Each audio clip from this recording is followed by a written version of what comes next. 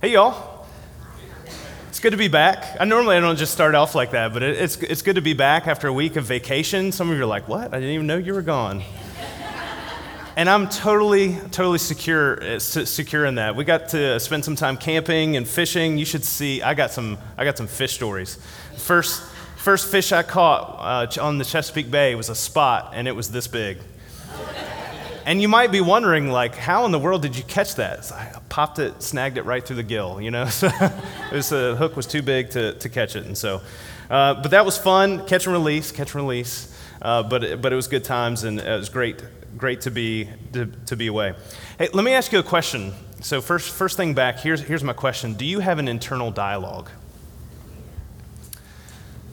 Last year, I found out that not everybody does. Do you know this? And some of you are thinking to yourself, do I have an internal dialogue? Thought bubble, Apparently not everybody has a thought bubble. Did you know that? I've been doing some reading and research on that, and I was just fascinated to find this out. Now, most people do to some degree. Some people have like an ongoing narration that's happening the whole time, then I wouldn't be down with that. Like I'm not necessarily looking for that. I wouldn't want to hear my own voice constantly and incessantly, but I do talk to myself. And that might sound weird, but it's pretty normal for most of us. We have this internal dialogue, but some people don't at all, and they only think in terms of emotions and pictures, images in their head, and in order to get their thoughts out, they actually have to verbalize them, so they have to articulate those things. And I find that if that's you, if you're thinking right now and you're thinking in images and stuff, I would love to talk with you after service, because I'm just fascinated about that and thinking about that. Because sometimes I can see pros and cons with both of those things. So the pro is that you kind of articulate your thought in your head before you say them. And I do that a lot. I really do try to do that, although I stick my foot in my mouth plenty of times. But I could also see some pros to not being able to do that, because there are some thoughts that go on in my head that are just not very welcome. Like some of you that have that internal monologue or that dialogue with yourself, you know what I'm talking about. It's like, Rob, you're such an idiot. I can't believe you did that. Or I can't believe you said that. Or Rob, you're not good enough. Like you know that. Like what are you even thinking? What are you trying to do? And it ranges through that. Some of you know exactly what I'm talking about. Sometimes it gets really distracting, because even sometimes I can be up here preaching and I will have a thought. Does that sound weird? Does anybody do that? You can be talking and have a thought that's kind of distracting you in the back of your head. Right? And so that happens, and you got to try to stay on point. But whether it's an inner voice or an ongoing narration or emotions and images, our internal thought life, it impacts our external action life. And that's an incredibly important arena in which we wrestle with God, and sometimes we wrestle with ourselves. And here's the thing that we've got to remember that we hold on to when this happens. Just because we think something, like just because you think something, doesn't mean that it's something that you should believe. Because sometimes like that is not the current cultural advice of the day. Today, it's the cultural wisdom of today is, hey, if you feel it, then you need to take it and run with it. Like that's your thing, that's your truth, that's your reality, and you need to deal with it. That echo chamber that we have inside of our minds, sometimes that leads us further away from the truth rather than toward it. We always have to be considering the source and where those thoughts and where those feelings come from. Like in our inner thought life, is your inner thought life dominated by what you think? Or is it dominated by what God thinks? Is it dominated by what you have to say about yourself and about your life? Or is it dominated by what God has to say about you and about your life? There's an amazing balance to be found there. For example, for those that need humility, following the way of Jesus will humble. But for those who need strength, following the way of Jesus will strengthen. Sometimes our wrestle with God feels like muscling ourselves out of the way so that we can actually contend with what God has to say to us or who God is in our life. Sometimes we're our own worst enemy, and God is trying to get through to us when we won't let ourselves go. And so this morning, as we're continuing our Wrestle with God series, we're going to be looking at a man named Elijah, and specifically at a time in his life in 1 Kings chapter 19. So if you have your Bible with you, go ahead and turn to that. We're not going to read every verse that's in that chapter, and so you might want to skim through and skip through and kind of read some things that are going on. And we reach Elijah at this point in his life where he has reached the pinnacle of success. Elijah is a prophet. He is tasked with being a spiritual compass to the people of God in Israel, and it was one of the worst times to have that job. The king of the day was considered to be the worst king that Israel had ever had up to that point. And it wasn't just him. It wasn't just King Ahab. It was also his wife Jezebel. She was a problem. In fact, like you hear that word and maybe of a certain generation, we've heard people say, "Oh, that person is a Jezebel," because we use that as a condemnation because of who Jezebel is and how she lived her life. And she never should have been a part of the equation. She was married to Ahab as part of a political, foreign policy decision. It brought economic stability and peace between the nations, but it also brought about idol worship. And so Baal, if you're familiar with that and have heard that in the Old Testament and read that through the Old Testament, Jezebel was a part of bringing that and introducing Baal worship and Asherah worship into the history of Israel. And the pinnacle of success for Elijah in this, well, any prophet for that matter, is to never be wrong when it comes to speaking a message about God. So if you hear about people making predictions or prophesying or talking about the future, those kinds of things, this is not what prophecy is in Scripture. That's not what it's about at all. And sometimes we hear about people who are like, "Oh, I know the date when Jesus comes back," or "I know the date when somebody else is going to come back into office," or whatever those things might be. When you hear those kinds of things, you know that people are off. And every time that a prophet is wrong, there's one thing you're supposed to do with them. You know what it is? You stone them. Right. It's not just that you stop listening to them; it's that you get rid of them. All right, and that was the standard when it came to being a prophet of God. Because if a prophet's wrong, you know that they're not speaking for God. This is why you don't hear me say things like, "God told me to tell you," unless it's from Scripture, right? Unless it's Scripture and we're reading Scripture, God said this thing, and here's what He said, because this is an incredibly important thing. And so Elijah is coming off of one of the greatest accomplishments that a prophet could ever have, because God used him to prove that God is God. And some of you know the story, and you can read in 1 Kings chapter 18 what happens. Elijah essentially goes up against 450 prophets of Baal, 400 prophets of Asherah. They both set up altars.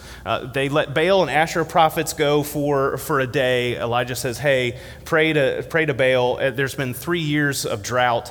Baal is the god of fertility and agriculture, and so this is really God kind of proving that he's not God, because they can't get Baal to show up to burn up the sacrifice. They can't get rain to come, anything like that.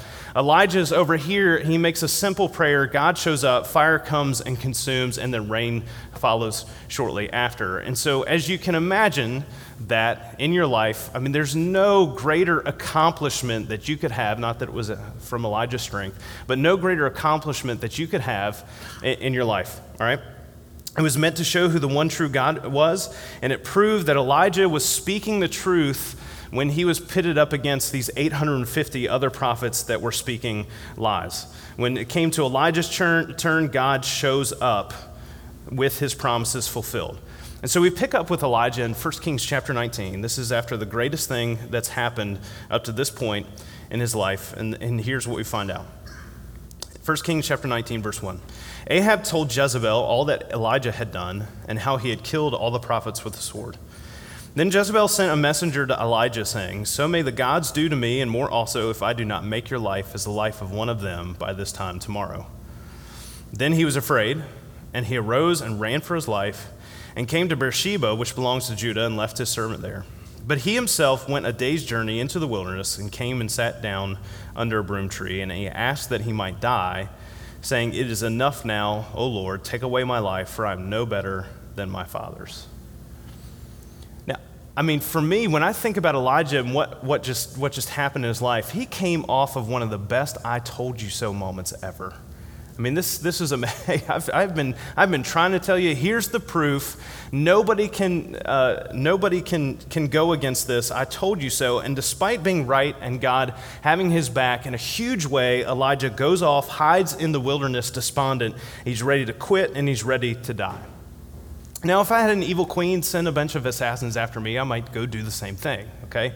I'm not saying that he's crazy for going and hiding, but Elijah does more than that. He has an existential crisis, and he has a mental breakdown, not just because the queen is trying to send people to kill him, but he is just done. It doesn't matter that he's experienced this amazing thing that God has made happen, that he was there for. He was just ready to be done. He thought living was a waste. He just wanted to die. He didn't think anybody listened to him.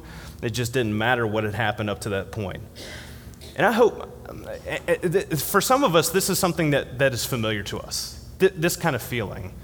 Where it doesn't matter what's been happening in our life, it doesn't matter what's been going on, there's a disconnect in our life between how we feel and maybe how we act or what's going along in our lives. In fact, chances are that over the past year that a number of us have had some sort of depressive episode that maybe you haven't shared with anybody, maybe that you're still struggling with right now and wrestling through that. According to the World Health Organization, depression is a leading cause of disability worldwide and is a major contributor to the overall global burden of disease.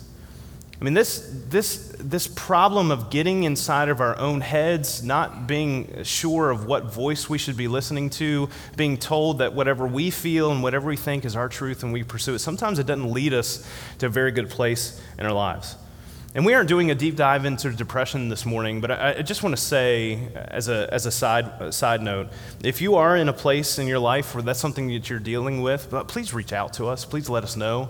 There are places and solutions that we would refer you to counseling agencies here in the area that I recommend highly, and would happy to get that info to you. And so make sure you let us know. Go to velocitychurch.info, and we will be happy to help out with that. This is where Elijah finds himself in life. And if you were to keep on reading 1 Kings chapter 19, here's God's response to Elijah. God feeds Elijah, he allows him to rest, and then he feeds him again and sends him to Mount Horeb, which happens to be a 40-day and 40-night journey away from where he was. And this was God's holy mountain. This mountain is also referred to as Mount Sinai, and this is where God gave Moses the 10 Commandments. And so God sends Elijah on this trip. He dwells in a cave, and while he's there, God asks him this question: what are you doing here? What are you doing here, Elijah? I think I know how I would respond. You told me to come here. I don't know. Like what's going to happen? But I have to admit, this is one of those soul-deep foundational questions that's easy for me to ruminate about in the internal monologue of my mind. What am I? Why am I here? Like, what's going on? And beyond just purpose and meaning in life, but why am I here? And I know I'm not the only one who thinks about these kinds of things. Maybe you haven't thought about it in those terms, what am I doing here? But maybe something very close to something like, well, what about me? Important questions, but also important to recognize at the heart of those questions are very lonely. And they're only focused just on us. And sometimes that's exactly the problem. Is that when we ask those questions, sometimes we're looking for the answers to come from within us, that it's on our shoulders, that we're the ones who have to produce the answer or the solution or the purpose behind that question. If I were to come up to you right now, or earlier in the lobby or after church and say, what are you doing here? There are probably a couple different things that would go through your mind. One, depending on how I said it, what are you doing here? You know, if I said it like that, it's like, I'd get pretty defensive. Hey, buddy, look, I just came to church. You might get introspective. Hey, what are you doing here? You know, if I asked it maybe in a better tone, what are you doing here? You might get a little introspective. But most of us would feel some kind of pressure to come up with a good reason for our presence. And sometimes we take that a lot further in our life. You know, it's not a surface level thing in our thought life. Why our presence as an individual is necessary or worthwhile. And depending on where you are in your thought life and how healthy that is, it could make you feel pretty alone.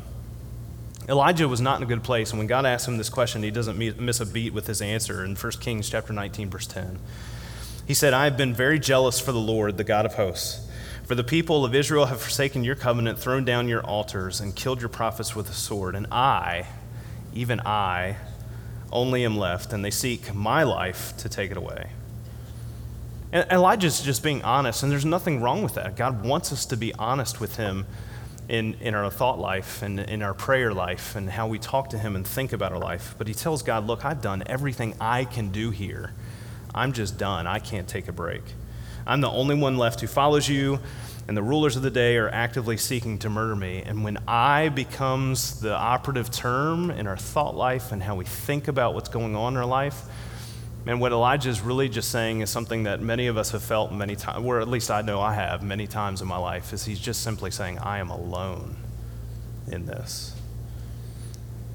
And it'd be pretty easy to read this story in a whiny voice, kind of be dispassionate and not be empathetic in this, read it in a whiny voice and pass this off as a pity party. Come on, Elijah, you just experienced this amazing thing, 41 days in the past. And if we just wrote this off, and God would have been completely justified in doing so, he could have said, Elijah, you're an idiot. Don't you remember what just happened? And I've fed you and I've taken care of you during all this time. God tells Elijah to go stand at the entrance of the cave.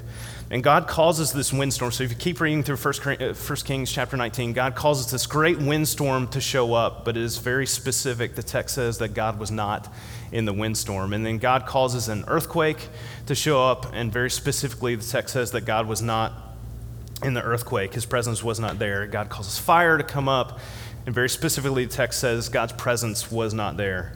And then Elijah hears a low whisper, and he covers his face because he knows then God's presence is near. And God asks again, why are you here? Elijah repeats himself, unfortunately. He hasn't quite figured out what God is trying to teach him. 1 Kings chapter 19, verse 14 is a carbon copy of 1 Kings 19, verse 10. I've been very jealous for the Lord, the God of hosts. The people of Israel have forsaken you, and even I only am left, and they seek my life to take it away. God has reminded Elijah of who he is. God is the creator. He is the sustainer. He is with him. And yeah, Elijah still has the same exact response, but I feel like I'm alone in this. He's stuck in this thought because he is unhappy, he's depressed, he's lonely, and life isn't going his way, so he feels like he's alone. And for those of you who can relate to wrestling with this, it is a difficult thing to have the thought, I am alone, in our heads, bouncing around. But it is a thought that is always wrong, categorically untrue, every single time it pops up. And God brought Elijah to a place that was so far away from everything that was tempting him to feel this way, so that he could experience the presence of God, even though he wasn't feeling it in the moment. I'm sure at some point Elijah thought that the last thing that he needed was a 40-day journey by himself to Mount Horeb to hang out in a cave. And he probably didn't understand it until he did it, and then ultimately was reminded of the truth that God is wanting him to communicate as a prophet, that God is with us. And there is never a time in our life where that is not true. There's this really simple song from a band named Waterdeep, which most of you probably have never heard of them. They're an old school. I'm making eye contact with my wife because she can, anyway, we have just things, romantic things, I guess, that none of you care about. So this is one of those moments in my head, I'm like, Rob, why did you even go there and bring that up? But there's this really simple song chorus that's been stuck in my head for years. And it goes like this. Though I feel, I'm not going to sing for you. I can sing, but I'm keeping that card in my back pocket. I don't know when I'm going to break it out, but I'm hiding it. Renee's laughing. Though I feel alone, I am never alone. You're with me, oh my Lord. And there are moments in my life, just from this, it's a very simple song. I put it up on the screen. You can see the couple verses. It's very short, but that chorus, there are times in my life where that is just on, it just shows up. And that's the Holy Spirit. That's the Holy Spirit working. But it just shows up in the back of my head, and it's just on repeat. Though I feel alone, I am never alone. You are with me, oh my Lord. And this is the truth that Elijah is struggling with, that he just can't, he can't get there because he's got himself in the way. And he's thinking, I am alone, and yet this truth that God wants Elijah to contend with, to understand, to wrestle with, is that actually he's never alone because he is with us. It's such a precious reminder to me often in my life. And I confess that somewhat embarrassingly, because I have never experienced anything remotely close to what Elijah has in his life. But somewhat embarrassingly, I confess that sometimes I imagine that I can kind of understand a little bit of what Elijah feels like in this moment. And yet it couldn't be further from the truth. Not only, like every single one of us, do we all have family and friends who love us. God himself has never left us. He's never left me. He's never forsaken me. And this is what Elijah couldn't contend with in his heart and mind and his soul, because he couldn't get himself out of the way. He couldn't get his thought life out of the way. Jesus is called the fulfillment of the prophecy of Emmanuel, which means God with us. As disciples of Jesus, when we were baptized in his name, we're promised the indwelling of God's Holy Spirit as our counselor, as our helper, as our advocate. Even before that, none of us have lived a life separate from the existence of God's goodness at work in this world. So none of us, even before becoming disciples of Jesus, none of us have experienced life truly what it would be like without God's presence. Elijah is done here, but God isn't. So here's God's response to remind him of all of this. This is 1 Kings, just the end of the chapter, verses 15 through 18. And the Lord said to him, "Go, return on your way to the wilderness of Damascus, and when you arrive, you shall anoint Hazael to be king over Syria. And Jehu, the son of Nimshi, you shall anoint to be king over Israel. And Elisha, the son of Shaphat of Abel-Meholah, you shall anoint to be prophet in your place. And the one who escapes from the sword of Hazael shall Jehu put to death, and the one who escapes from the sword of Jehu shall Elijah put to death. Yet I will leave 7,000 in Israel, all the knees that have not bowed to Baal, and every mouth that has not kissed him." And maybe some of these things kind of seem like an odd response in the midst of this. I mean, God doesn't sometimes I want God to kind of go in and be like, "Look, let me explain to you why you're being an idiot here, Elijah," because I know sometimes I need those explanations in my life. But rather than God saying, "Hey, you haven't done anything here. The whole time I've been with you, I have worked through you, I've caused these things to happen, you're worthless outside of me," for you to think that you've been alone all this time, well, how great of an insult that is to God, right? But God didn't go anywhere, even though he'd have been anywhere near that, even though he'd been completely justified in doing so. God tells Elijah what is about to happen in his life. And he tells him his plan, and in turn tells Elijah his own part in it. By the way, he's done the same for us through his word. He tells him exactly how Ahab and his family will be punished for rejecting God. And besides that, Elijah says, "Hey, I'm the only one left who believes you. I'm the only one who cares about who you are and teaching people that you are with us and we should follow you." And God said, actually, there's 7,000 other people that are right there that have not rejected me or not forsaken me. And they're with you too. In fact, why don't you go spend some time with him? And that's where he sends Elijah off to find Elisha. God doesn't just give Elijah a renewed sense of purpose. He also assures Elijah that the future most assuredly does not rest on Elijah's shoulders. And that can be one of the most comforting things. If we allow it, that can be one of the most comforting things that God shares with us. That God's work in our lives assures us that we will never have to wrestle with life alone. And here's the thing. When we wrestle with God on this, God isn't going to argue with us. He's not going to sit around, he's not, just like he didn't with Elijah, he's not going to sit around and it's like, "Oh, you have some good points, but consider this." I mean, that's not going to be God's approach with us. He isn't going to argue with us. He's simply going to speak truth and empower us to seek it. And that's what he's done through the Bible. That is what he does with Elijah as he struggles to see beyond himself. And where Elijah was struggling to believe that he was not alone, God placed him on a direct path to be with the very people God was going to work through Elijah in the ripple effect that would take the nation of Israel to the birth of Jesus, which culminated with the presence of God being with us and available for every single one of us. As disciples of Jesus, we're called to be transformed by the renewing of our minds. And this is one of the most significant things that we deal with when we wrestle with God, getting our own minds and how they're messed up out of the way so we can contend with who God is and what he has to say. And when we're at our lowest or when we're at our loneliness, the most important things that we can do is believe God's word and what he says. And that means that we need to know it and be in it and reading it and studying it. And two is to put those words into practice with fellow believers. You might not feel like God is with you in moments in your life, but you can experience God's presence with you despite that. We're not meant to wrestle alone, and with God, we never will. Let's pray. God, so often we need to be reminded of what's true in our lives. I know I do. And so much of what we do as we read your word and we reread your word, and we study it together, when we come together and worship, even on a Sunday morning where you are our audience, you are where our focus is, that we just simply need to be reminded of what's true. There's so many other distractions in our life. Even the greatest accomplishments that we have in our life don't bring us the sense of satisfaction, the fulfillment of the desires of what we need. And that is simply that you are with us.